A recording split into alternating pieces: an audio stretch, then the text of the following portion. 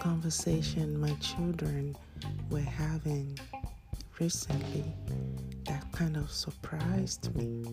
And it should not surprise me, but I'm just grateful for the conversation that they're having, because I was not empowered to have that kind of conversation when I was about that age.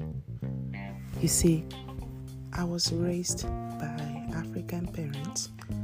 They're still currently living in Africa.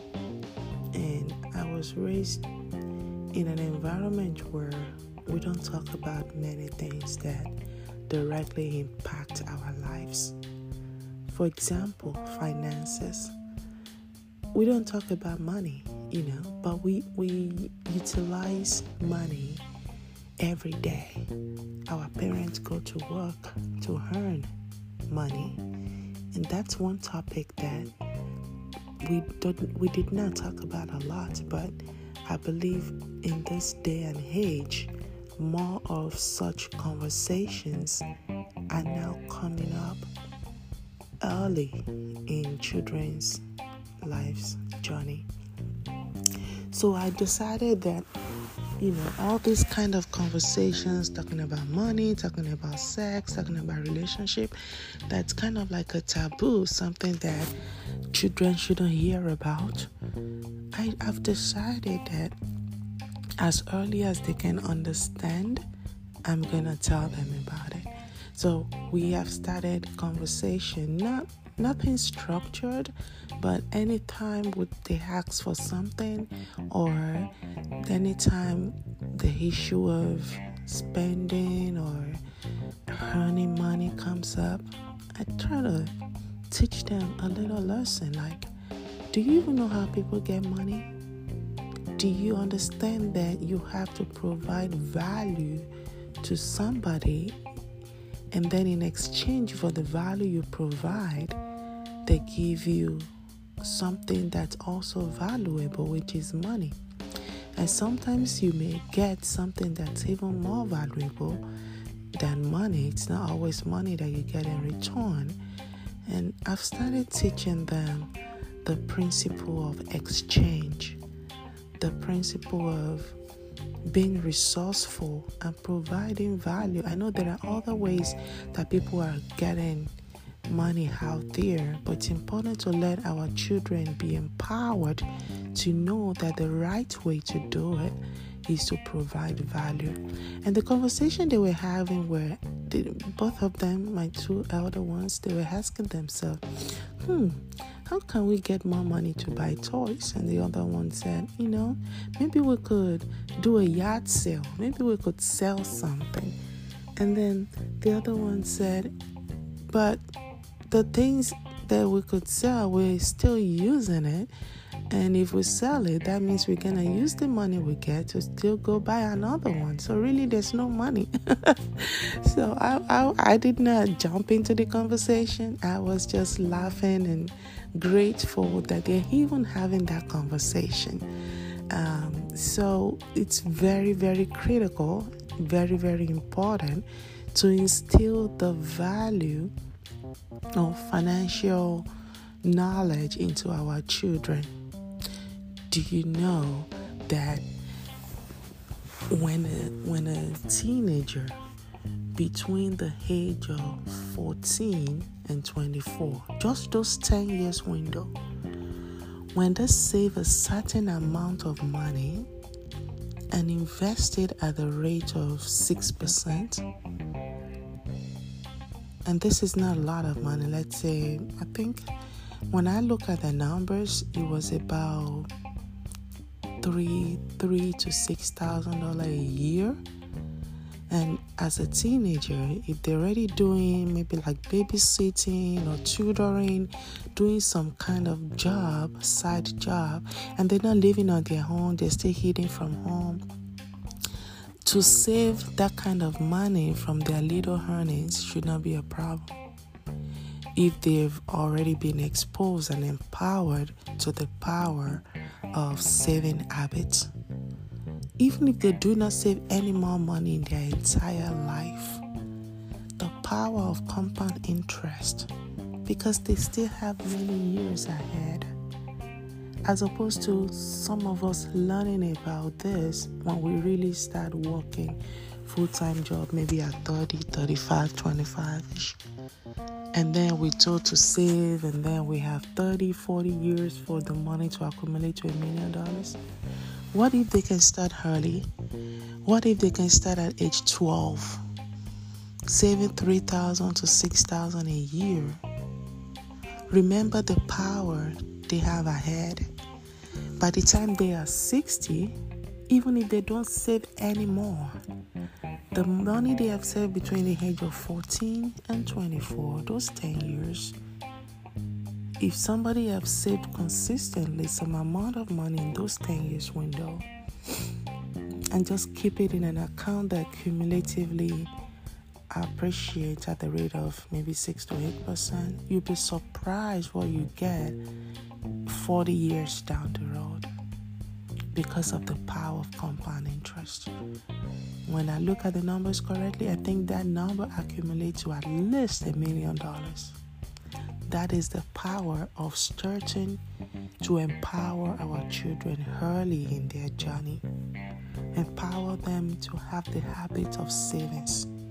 Oh, my children already know whatever money comes into their hands, whether it's pocket money or gift money or birthday present money, they cannot just say, oh, I have $100 and I'm going to buy 20 toys with it. No, you have to save some, you have to give some, and enjoy the rest.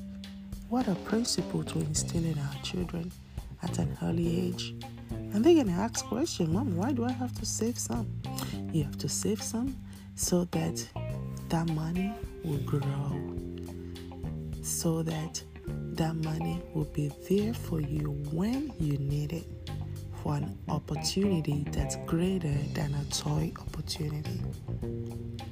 An opportunity that you can take advantage of and even have greater and more money. But if you hit it all, that's the end of it. The farmer never hits the seed with the harvest. When the farmer harvests, that's your earning. He set aside some portion to replant so that he can continue his business. So we let them understand that this is a principle of continuity. It's a principle of perpetuality of wealth, to always set aside money for savings and not to have the habit of, oh, my priority right now is this, because you will always have priorities. A child that his priority is toys is not different from a grown-up man whose priority is his business, or whose priority is children's tuition, or which priority is cars. When we operate based on my priority, everything I have goes into this, it will always be that way. You will always have priorities, and you always spend money on that. And what you find is that other parts of your life will not look good because you've always operated based on, this is my priority, this is my priority. And when that priority fails, one way or the other, that person will be devastated. Even the Bible teaches wisdom in diversification. Wisdom in having a storehouse. The Bible says that it will command His blessing upon our storehouses.